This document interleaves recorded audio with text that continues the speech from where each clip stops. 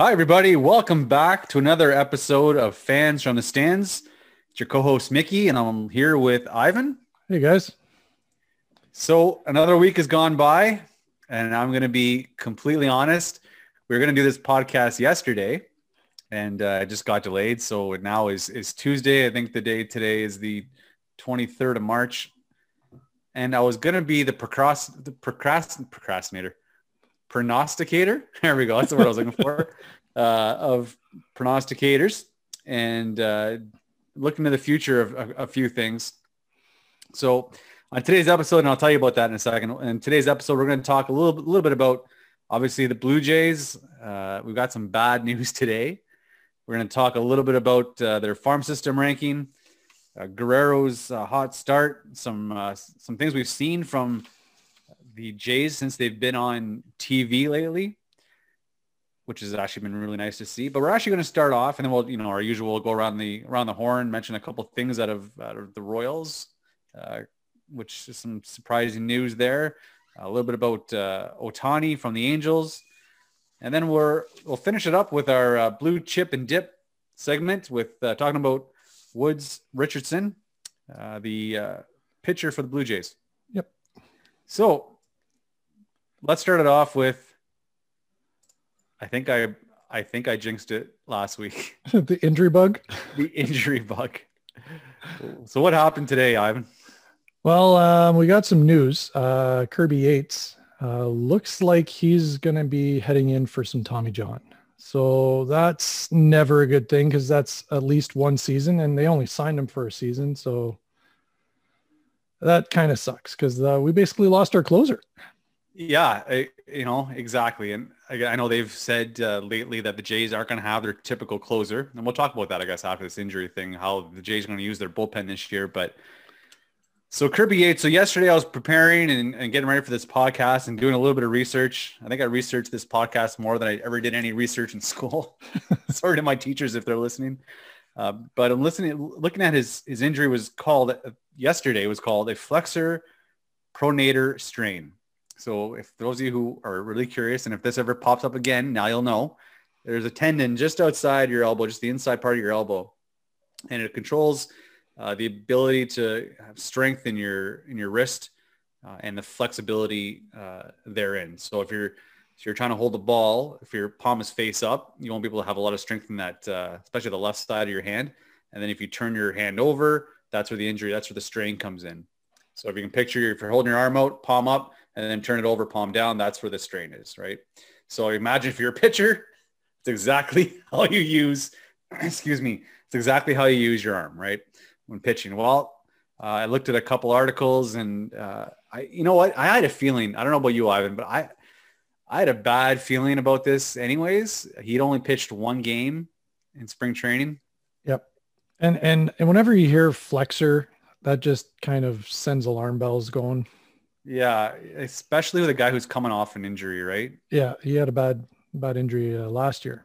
Right. So I watched a YouTube video from this doctor in the States, and he was talking about this flexor pronator strain. He's actually a sports medicine doctor who deals a lot with pitchers, and he said this injury is usually not misdiagnosed, but usually leads to further investigation. If you look at Steven Strasburg, he was actually diagnosed when he had his torn UCL a few years ago. This injury was what he was diagnosed with first, and then a couple of days later, Tommy John. And what happened? Kirby Yates diagnosed with this thing. And I was going to say yesterday, this is where the procrastination. I can't say that word. This is where the prediction. I'm going to say that instead. This is where the prediction comes in. I was going to say, book it right here. I'm going to tell you right now, he's going to need Tommy John surgery. So I wish we had recorded this yesterday. I would have looked like a genius. Now I just look like I'm making it up. So that's his second Tommy John surgery now. Yeah. And that's tough, man. And you're right. We've only signed him for a year. It was an incentive-laden contract, so we're not losing a lot. No. But we're losing that potential of having a big arm out of the bullpen. So moving on to more injuries for those Blue Jays. We'll just go with the minor ones first, then we'll work our way up again to the major ones. So Julian Merriweather is back, but he did pitch a bullpen session, or sorry, a simulated game, I guess, a couple days ago. Yeah. So he had 34 pitches. He's okay. Hatch has got right elbow inflammation. Yeah. That one I was worried about because that didn't look good. So we'll see how that turns out. I'm not too sure where he's at, but they're optimistic that he would be playing earlier in the season. So did you watch the that highlight of him yelling after he threw that pitch? Yeah. Yeah, did not look good. I thought for sure he'd be out for the season, but hopefully, well, pitchers in their elbows, you never know, right? Let's hope it's just a minor thing and he comes back.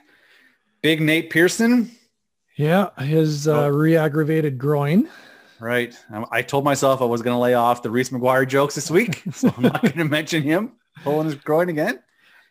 But that's another, and groins are tough. For those groin injuries, if for anybody who's ever had one, have you ever had one?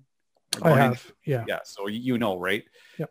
I've played goalie and I've tweaked my groin, and then it's really hard to get. It's such a because you just got to lay off it. Yeah. Right. And you can't push it. And that flare up can happen again and it happened again. And so he's gone. We're trying to look at the silver lining here. Maybe he's still so he can save his arm. Yeah. So he's supposed to throw a bullpen session in the next few days. So that's a good sign. That's good. Yeah. So we'll see. Hopefully he doesn't re-aggravate it again. Let's hope. Yeah. I hope this isn't a recurring theme for this year, right? Let's get the injuries out of the way first, and then he can continue his development. And then Robbie Ray, we find out, was carrying his child down the stairs and fell. And the only way to block the fall was his elbow.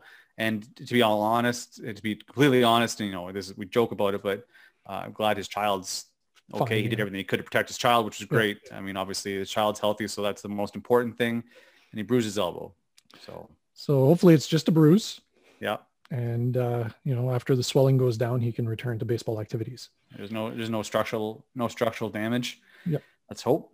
But the big news we got today. Do you want to break the news?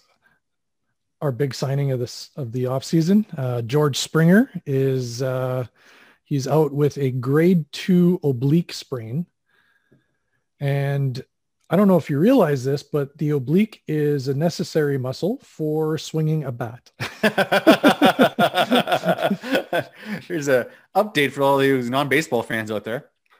You need your oblique to swing a baseball bat. That is a rough loss. And that's another one. I don't know about you, but you see the lineups every day, and he wasn't playing a lot.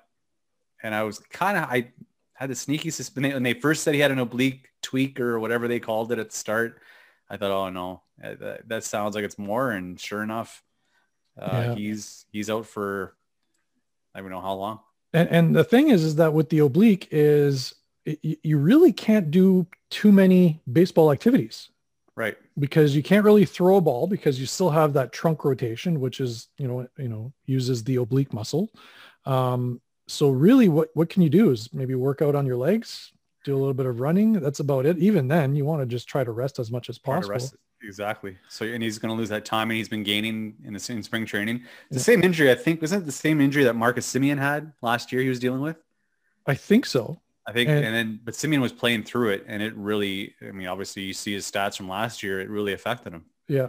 And it is, and the thing is that it's rough because that's a muscle that you need to engage for pretty much every single baseball activity. So, and it being a grade 2 strain really worries me because this is the same type of injury that Brett Laurie had. I don't know if you remember, but he was a ball of, he's just wound way too tight, and maybe that's why he tweaked his oblique, but it's really hard to recover from it, and it's really easy to re-aggravate it. Right. So let's just hope he takes his time and really heals up. And he's not a DH, right? He's our center fielder. So you need that healthy person out in center. So it's worrisome for me. The Jays' depth is better this year. I guess how good, we'll find out. I guess it's kind of good that they didn't trade Grichuk yet. Yeah. I think Grichuk will continue. Maybe they'll put Teoscar in center, or they might keep, who's that fourth outfielder they had? He was playing last night. Jonathan Davis. I think he'll end up playing center. And he plays good defense. He's fast, at least. I'm trying to look at the positives here. Yeah. They have a lot. Remember, we talked about their depth. They're in pitching the last couple of weeks. They don't have that number 2 starter. They were hoping Pearson would. They have it looks like there's a lot of number 4 and number 5 guys. So hopefully with these injuries, a couple of guys step up, right? And we hope an Anthony Kay gets a shot. He steps up. I don't think there's a chance of Alex Manoah. No, I don't think so. I don't think he's worked his way up the minor system too much yet. So I think he's probably slated to start in Double-A and then hopefully do Triple-A by the end of the summer. I mean, he looked great against the Yankees, but so did Woods Richardson. But I don't think they're, it's, as fans, we always go like hope, let's send him in right away. But no, they need their development. They need to work on things, and I don't think they're there yet. We have guys that can weather the storm, I think, for now. I mean, you can even need Baraki to pitch a few innings to spot start, I guess. Liriano.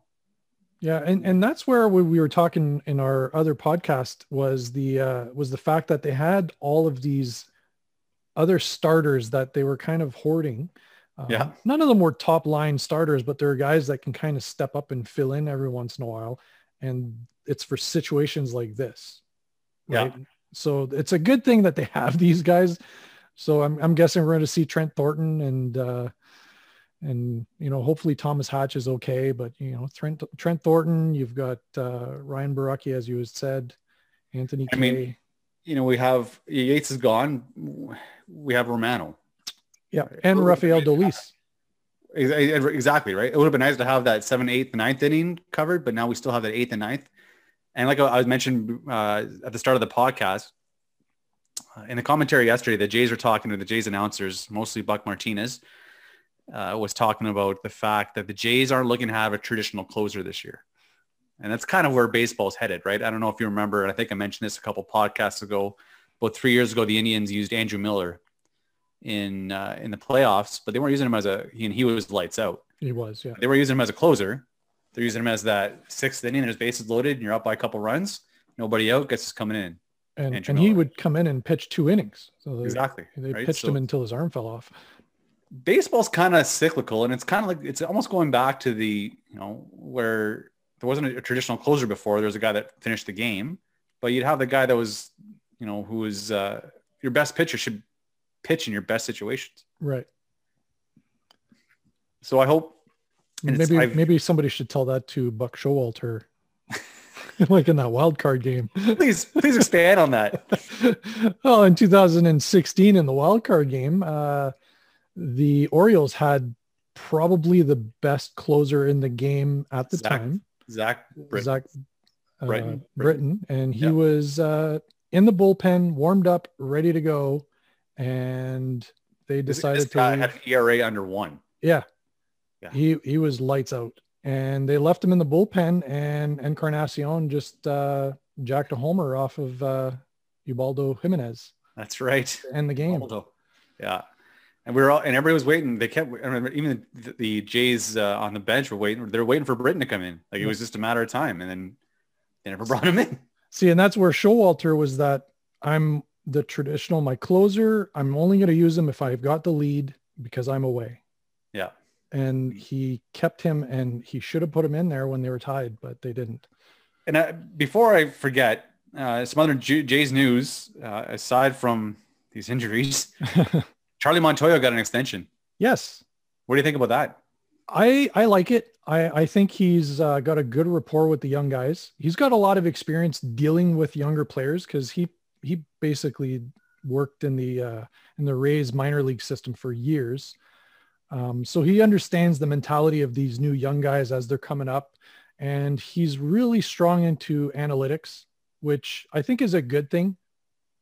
Not so much the shifting and all those other weird things that they do with analytics, but I like the fact that he's very, let's take a look at the video. Let's look at the tendencies of the pitchers. Let's look at the tendencies of the batters, and he works with that. And I think that's a great fit for a young team.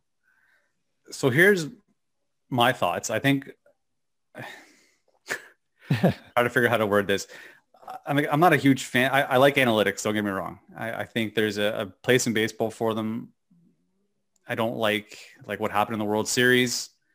Kevin Cash no matter what happens, was taking that pitcher out after the third time through the order. That he was not going to face that order again for a third time, no matter what. And he was pitching, wasn't he pitching lights out? He was lights out, yeah. Blake Snell. So if you're going to have a manager that does that, why do you even have a manager? I mean, really, you have your GM sitting up in the box and then calling down and give them maneuvers or to have a computer, have a laptop set up there and have it set up, have it simulate the game. And then you know exactly what's happening. I like Charlie. I think he's a good presence. He's obviously he speaks Spanish, which is a huge Spanish influence, or you know what I'm saying. It's a Spanish tongue in that clubhouse, so he can speak, with the players. I think that's great. I think he gets along with the young guys. You're right. He reminds me a lot. And this seems to happen in baseball. It happens in every sport, but I see it more in baseball. The Jays had one when they first started. Their manager was Roy Hartsfield, and he was brought in because same thing, right? He was good with the young guys, good at development. But once they reach that point, right? So and this is what I think is going to happen. He's got a 2-year extension. I honestly think in 2 years the Jays will be really good, or at least the potential to be very good. Right. And they'll get rid of Charlie Montoya and bring in, who knows, like a more experienced man, like Bobby Cox when he came in, right. A different voice, someone who's not the development side, but more the baseball managing side. Right. So that's, So you think that he's the right fit for now, but not for the future? 100%. I think that's the plan. I think he's the fit right now for a young team. And you mentioned it, right? He's from the Rays farm system. How many years he spent in the minor leagues? Then he was a bench coach, but he's good at that development, right? And that's where they want him. That's what they, and he's doing a great job. I think he's doing as good as can be expected out of a manager in Toronto right now with this team. Yeah. Do I think he'll be here in 5 years? No. And maybe I'll be surprised. Yeah, who knows, right? Who knows? But I would hazard a guess that he won't be around for in 5 years. They'll find like a Tony La Russa. Maybe Tony La Russa he'll be 104 years old. Have that was more shocker. DUIs. Yeah, if you can drive to Toronto. So moving on, other Jays news. We want to talk a little bit about Vladimir Guerrero Jr. Yes. He is having quite the spring training. Yep. He's hitting .520 with a 1.4 plus OPS, which is phenomenal. So OPS is on base plus slugging. And so what would an average player, what would their OPS be? So anybody who has an OPS approaching the 9 to 1, so the 0.9 to 1 point something, right, is an elite power hitter. So what it does is it takes in consideration not just his hitting, but it takes in consideration on base abilities and the fact that they're hitting for extra base hits, so triples and doubles and so on. So it's not just singles. Somebody who has a lot of singles is going to have a lower OPS. Right. So he's essentially tearing the cover off the ball. He is. I think the game he hit a home run, the ball came off his bat, so his velocity, his exit velocity, so the amount of force that is being transmitted through his bat in miles per hour, was 112 miles per hour for a home run. Yep. And his next at bat, he hit a single at 111 miles per hour. Yep. And I know the big thing on Vlad is they're working on him to get the ball up in the air. Yep. He hit too many ground balls.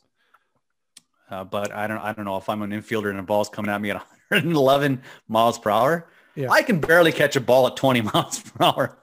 Yeah. And so the thing with that is that he was pounding it into the ground right in front of the plate last year, or not last year, the year before. Right. And that was his main issue, is that, the ball is getting hit at 100 miles an hour, but it's going straight into the dirt in front of the plate. And then it's slowly rebounding and rolling to the infielders. Right. But if he's hitting it at 100 miles an hour and it's a line shot that like bounces, 10 feet in front of a fielder, like an infielder, that's scary. Right. Exactly. Yeah. And he's, and it looks like that's what he's been working on this spring. We talk about spring stats, and it's funny, if they're really bad, we'll say, don't worry about it. Yeah. It's good. Like, hey, look at him. But really, if he's working on this specifically, and I'll take any good news with Guerrero Jr. I think I honestly think him and Tellez are going to have breakout years. I hope so. But so next week, and I haven't even talked to Ivan about this, but next week we'll have a projection show.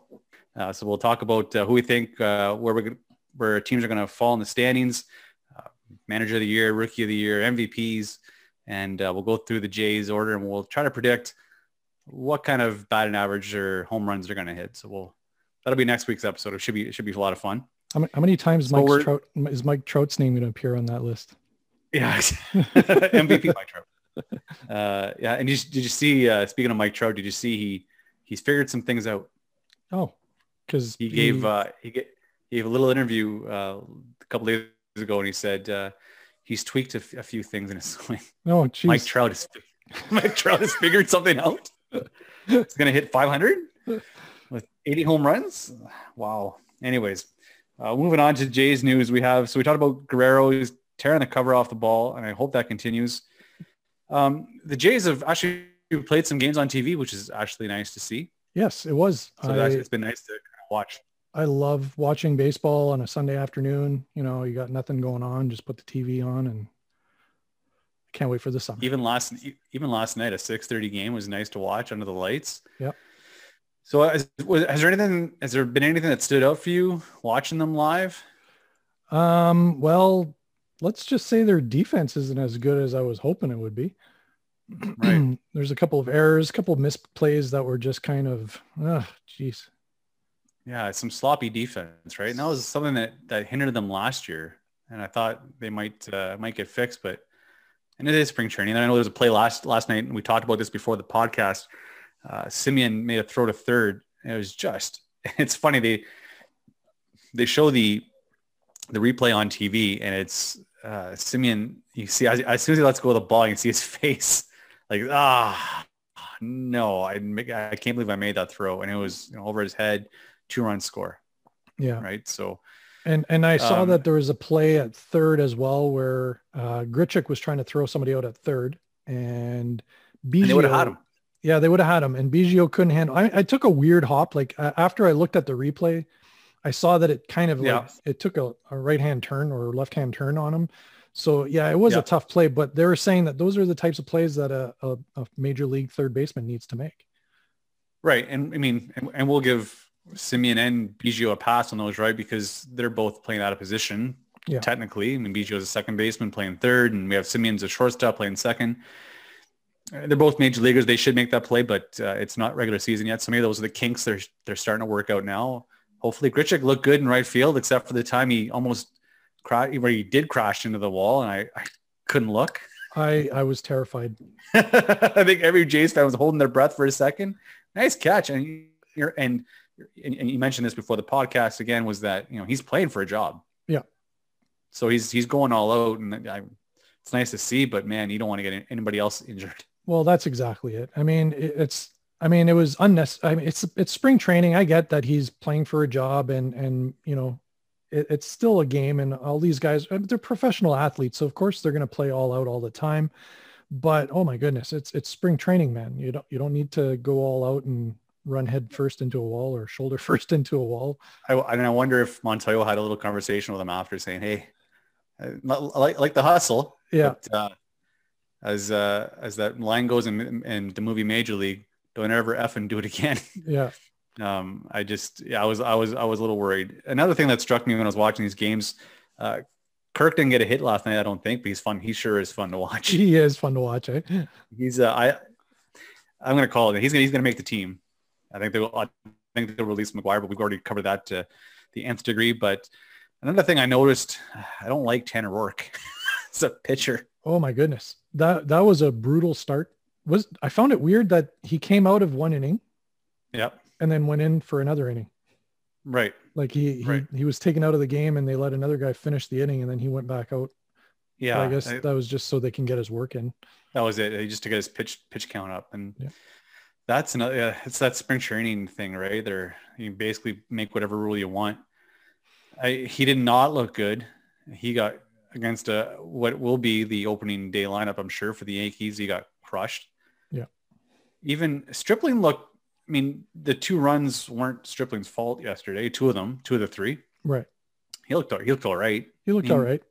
They both look like 5th starters, right? That's exactly the thing, right? We've got a whole bunch of 4 and 5 starters. Like when Kay came in relief the day before for Rourke, he got hit a little bit before that, but he looked good. And so did Liriano last night. So there is some upside. But man, I got a little deflated watching Rourke pitch against the Yankees. I don't know what the Jays saw in Rourke to begin with, but I mean, they're smarter than me, I'm sure, in baseball wise. So they saw something. I don't see it still. I think any other good team, he'd be a 5th starter, maybe, and even in the bullpen. Yeah, that's a long man, swing man kind of thing. Yeah. But Matt's pitched really well the day before. We've said that before, right? In the past couple podcasts, he's looked really good. And if he pitches like that, he's your number 2 starter. Yeah. I mean, I know the position of your rotation doesn't really matter after the first series anyways, but he looked really good throwing strikes. Robbie Ray looks good. I mean, but we're there's a lot of hopes pinned on these guys, right? That's the thing. Yeah. That's the thing, is that we've got a lot of hopes and, expectations on these guys that I just don't think they're attainable. At least not for everybody. Right. The odds are one of those guys who we're kind of hoping to have a breakout season or a breakout year is going to fall on their face. Yeah. A lot has to go right. For the Jays to make the playoffs this year, a lot will have to go right, especially with losing Yates. I mean, now we need someone else in the bullpen. But anyways, we'll talk about that, I'm sure, a little bit more next week. Yeah. Also came out, the Major League Baseball pipeline announced their top farm systems, and the Jays finished number 7, which is, it's good. Yeah. I mean, Ross Atkins, who, like I said, they're looking at extending, and Shapiro have done a great job at rebuilding a decimated farm system, especially when you consider 5 years ago, they weren't even ranked. Yeah. Because I guess they only ranked the top 15 at that time. Now they do all of them, but at that time it was the top 15. They weren't even ranked 5 years ago. So, and they have Nate Pearson, who's they're still considering a prospect. He's number 6 in the top 100 prospects of baseball. Yeah. Austin Martin's number 16. Groshans, we talked about last week on our Blue Chip and Dip segment, is number 70. And then who's the guy we'll talk about later on tonight? Woods Richardson is ranked number 93. 93 at 19 years old. Yeah. Yeah. And then Alex Manoah, he's unranked, but he's one of their top prospects. So ahead of the Jays are the Rays, Tigers, Mariners, Marlins, Orioles, Padres, and then the Jays. So the things that stood out to me, the Rays seem to always have like just a gluttony of riches, right? I think what teams should start doing is just, find their scouts and just follow them around. just sit behind them in the stands and just kind of look over their shoulder. Tigers, who are, we watched them last night, and they kind of look like the Jays did about 4 years ago, and they're waiting for their younger guys to develop. And there's a couple of guys on the cusp of making it. Mariners seem like they're going to have a good team. Marlins always have again. Well, after all the trades they made as soon as Jeter bought the team. I mean, I sure hope you have a good farm system. Yeah, exactly. The Orioles, I never trust the Orioles. I don't know. Yeah, they have some players that kind of stand out, but nothing spectacular. The one good, and this is a total side note, but the one good thing about the Orioles is Trey Mancini in spring training is batting over 340. Oh, there you go. It's nice to see a guy come back from cancer to at least he's hitting again. So it's good. And then the Padres, which that's scary. The Padres are in the number 6 farm system, and they have that $300 million infield. I mean, they're gonna be a good team for a long time. And one of their top prospects is a shortstop, right? Who's blocked by some guy named Fernando Tatis Jr. So never heard of him. Eh? Is he related to Fernando Tatis Sr.? Yeah, he's Like, and then you can't put him at third because you got Machado. Machado was at third. I mean, I guess maybe I've heard talks are going to trade their second baseman. I can't remember his name at the moment. Cronenberg. Cronenberg, that's it. So they're going to move Cronenberg. So maybe put that prospect to second or the outfield. I mean, that's what the Jays are going to do with Austin Martin, right? Yeah. So that's the Jays. Our farm system looks good. It's continuing to look good. I hope we continue that development, right? And with the new facility, I think we're going to continue that trend upwards. Yep. I think they were ranked last preseason last year. I think we were ranked 16th. Were they that? Oh yeah, because that's right. They had already graduated Biggio and Bichette. Bichette, yeah. So once they graduate, those guys, their numbers just drop again, but then back up again to 7. So yeah, good for them. So we'll move on to our Around the Horn segment where we talk a little bit less about the Jays and a little bit more about goings on in Major League Baseball. And I wanted to talk a little bit about, I can't pronounce his first name, but also I'm just going to call him by Ohtani, unless you can. Shohei Ohtani. Shohei. So Ohtani is batting .636. He's 14 for 22 in spring training. 4 home runs. Like that is video game numbers. Yeah. Like that's time to increase your difficulty on MLB The Show. Yeah. And you should stop playing at rookie level and play a veteran. He's and not only is he hitting the ball, he's hitting the radar gun at 101. 101. What do you think of Ohtani? I was worried about him being able to pitch again. Well, not worried. I mean, worried as in like he's a good player and he's put up great numbers in the past. So when he had that blowout of his elbow, it was kind of worrisome that would he ever be able to pitch again? And the fact that he's a really good hitter, maybe he would just end up being a batter from, going forward. And he does play outfield as well. Yeah. But you got to respect a guy who can do it both ways. Right. That's something we haven't really seen. Not in our generation. No. Well, since what, like, maybe like Babe Ruth. Well, yeah, exactly. We have a couple pitchers who can hit a little bit. By hit, we mean like 200, maybe jack one out. Yeah, because you got like Madison Bumgarner, who's known to be a good power hitting pitcher. Like you'd hit 4 or 5 a year, but Rick Ankiel, before he had the yips. Yeah, he couldn't hit the side of a barn. Pitching wise, that's right. So yeah, I mean, it's kind of a once in a generation talent, right? We get to see, and his pitching, and and this is the part where I said, in spring training, don't worry about the stats. So on one side, looking at his numbers, hitting wise, you're like, wow, it's fantastic. I hope he keeps that up. And then pitching wise, he's 0-2 with a 7.88 ERA, 8 innings pitched, 14 strikeouts, and a 2.0 WHIP. Right, and he's coming off Tommy John, so I'm gonna give him a pass, right? Right, and I don't know, maybe he's just trying to work on breaking stuff. Yeah, for the Tommy John surgery, maybe he's just trying to find a feel for his breaking stuff, and that's why he's but he's hitting 101. I mean, if you're hitting 101, I just throw fastballs. Yeah, exactly. Moving on around the league, Bobby Witt Jr., who is the number 1 prospect for the Royals. Dayton Moore, the GM of the Royals, last week said, don't be surprised if Bobby Witt Jr. breaks camp and is our starting center fielder. Well, Bobby Witt Jr. got demoted to Class A this week. I smell service time manipulation. Yeah. That was my first thought. He hit a 484 foot home run, which that's incredible. Yeah. But they want him to play center field, and he's never played center field in professional ball. Yeah. So I think that's also... I think he's a shortstop, if I'm not mistaken. He's right now they have Alberto Mondesi, who's kind of been their starting shortstop for the last few seasons.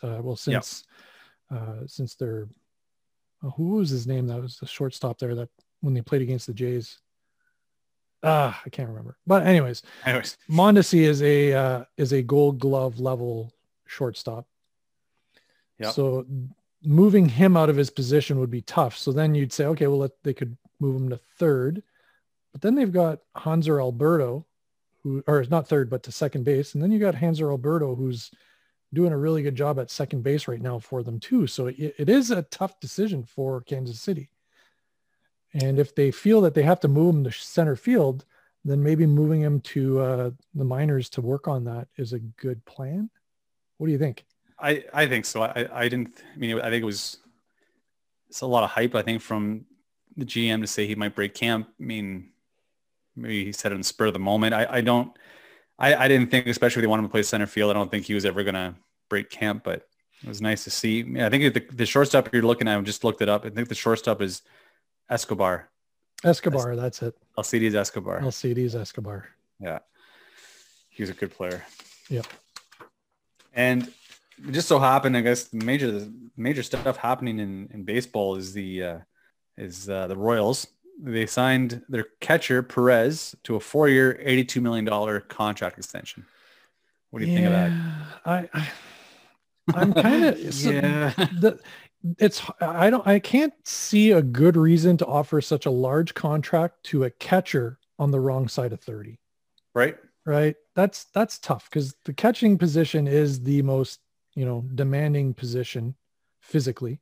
I know he's been durable, right, but can he maintain that for another 4 years? I don't think so. I didn't know a lot about Salvador Perez till this contract happened. I knew he played well against the Blue Jays, unfortunately, and he's probably the best player in the Royals for the past couple of years, except for the year he was out Tommy John surgery for a whole year. But I looking at his stats. I mean, last year I think he played 37 games, roughly, or 27 games. Anyways, he batted .333, 353 on base, 630 something slugging. But prior to that, he's got a 269 average, which, I mean, is a catcher. That's not bad. Yeah. 300 on base. Horrible. Yeah. 499 slugging. I mean, it's all right.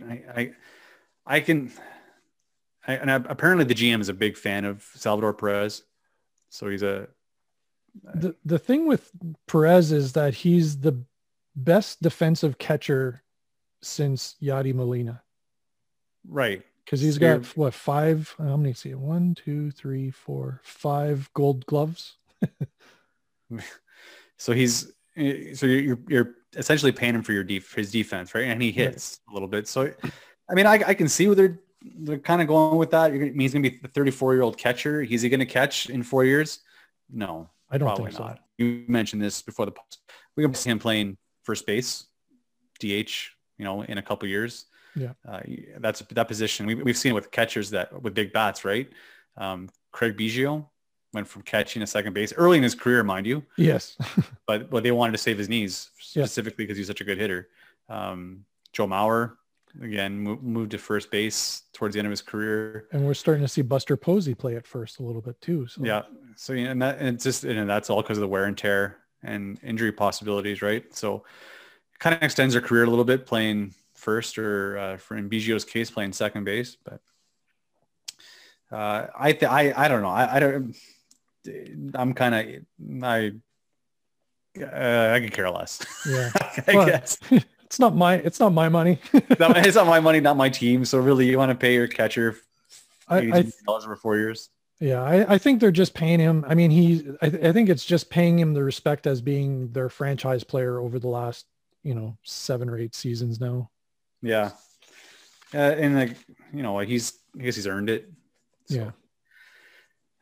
So I guess we'll move on. Do you have anything else you want to talk about regarding around the league? Anything else you can think of, Ivan? No, I think we kind of covered the big headlines. I know that coming down this summer, I think we want to talk a little bit more about the ball and all that stuff. And we'll do a little bit of research and find some really good stats to talk about. It's a really interesting topic and keep an eye out for upcoming episodes about.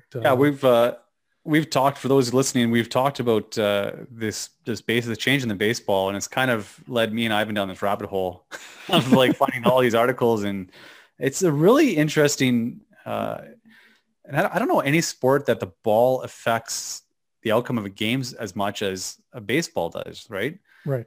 and we'll talk about that. And I think it might be it'll probably take up a whole podcast to talk about this, the research we've done on it.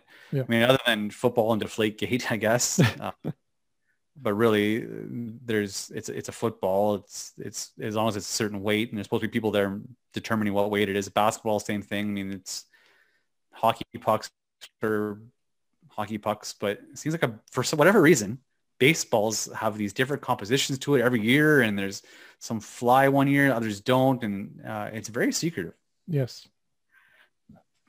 So I think that'll be in a future episode. We'll talk about, probably in the slower days of the summer, we'll talk about what we've discovered regarding, or uncovered regarding the covers on the baseballs. Moving on to our blue chip and dip segment. For those new listening to this, we have every week a segment where we talk about a Jays prospect. So this week we decided we're going to talk a little bit about Simeon Woods Richardson. Yes. So Simeon, for those of you who aren't aware, is a 20-year-old prospect that the Jays acquired through a trade with the New York Mets. Right. He's listed at 6'3", 210 pounds, but it seems like ever since he got drafted, he's always been 6'3", 210 pounds. So he's got the right height and sort of a decent body weight, I guess you can say, like the body weight to height ratio. I'd like to see maybe another 15, 20 pounds on him just to kind of help accentuate it. It's kind of tough, right? Like for pitchers, there's like some pitchers that if they're undersized, that affects their durability. And then of course, if they're overweight, then it also affects their durability and their stamina. But he's still young and he's still growing into his body, I guess. Right. Right. And he was drafted out of high school, Kepner High School. I believe that's in Texas. He's a second round draft pick in 2018. And what's interesting about his, when he was drafted, he was in a Buffalo Wings restaurant with a bunch of his teammates who thought he's there to support getting drafted. And I guess everybody had cleared out. And then by the second round, his phone lit up, I think it was by 11:30 at night, and it's his agent and then saying the Mets had drafted him. So again, he was traded from the Mets to the Jays for Stroman. Yep. And he was the piece, right? He was the piece they wanted. Yeah. Anthony Kay was, I don't want to say a throw-in, but he was the undercard, I guess. Yeah. I think what the Jays were looking for was, we want a young prospect and somebody who's on the cusp of being major league ready. Right. He was offered a full scholarship to the University of Texas, but he decided to sign with the Mets because he was offered a $1.85 million signing bonus. So if you're offering me almost $2 million in signing bonus, I'm probably going to sign with the Mets too. Yep. So Mets, if you're listening, I'm available. Or you know what? I'll 1.5. He's got a mean knuckleball. I do have a mean knuckleball, and I'm a lefty. I'm not going to mention the fact I'm 44 years old.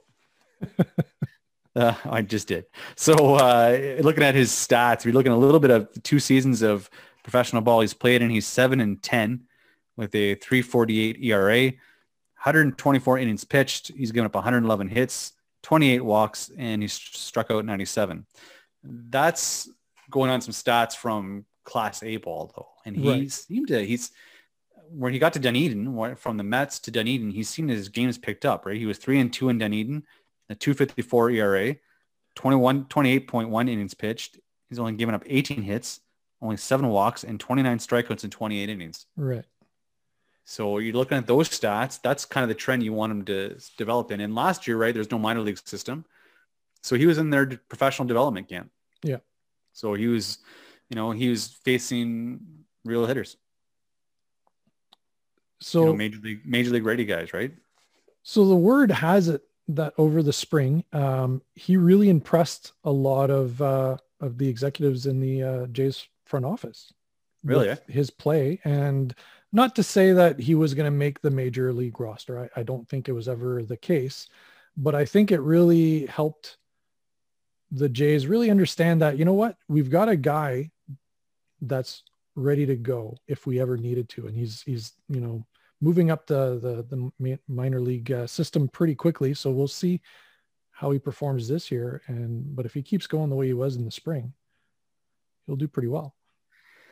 Yeah, I think he'll obviously his goal. He said this, that he wants to break camp as a Blue Jay with the Major League club, and I mean I think that's the ultimate goal of anybody when you get to Blue Jays camp.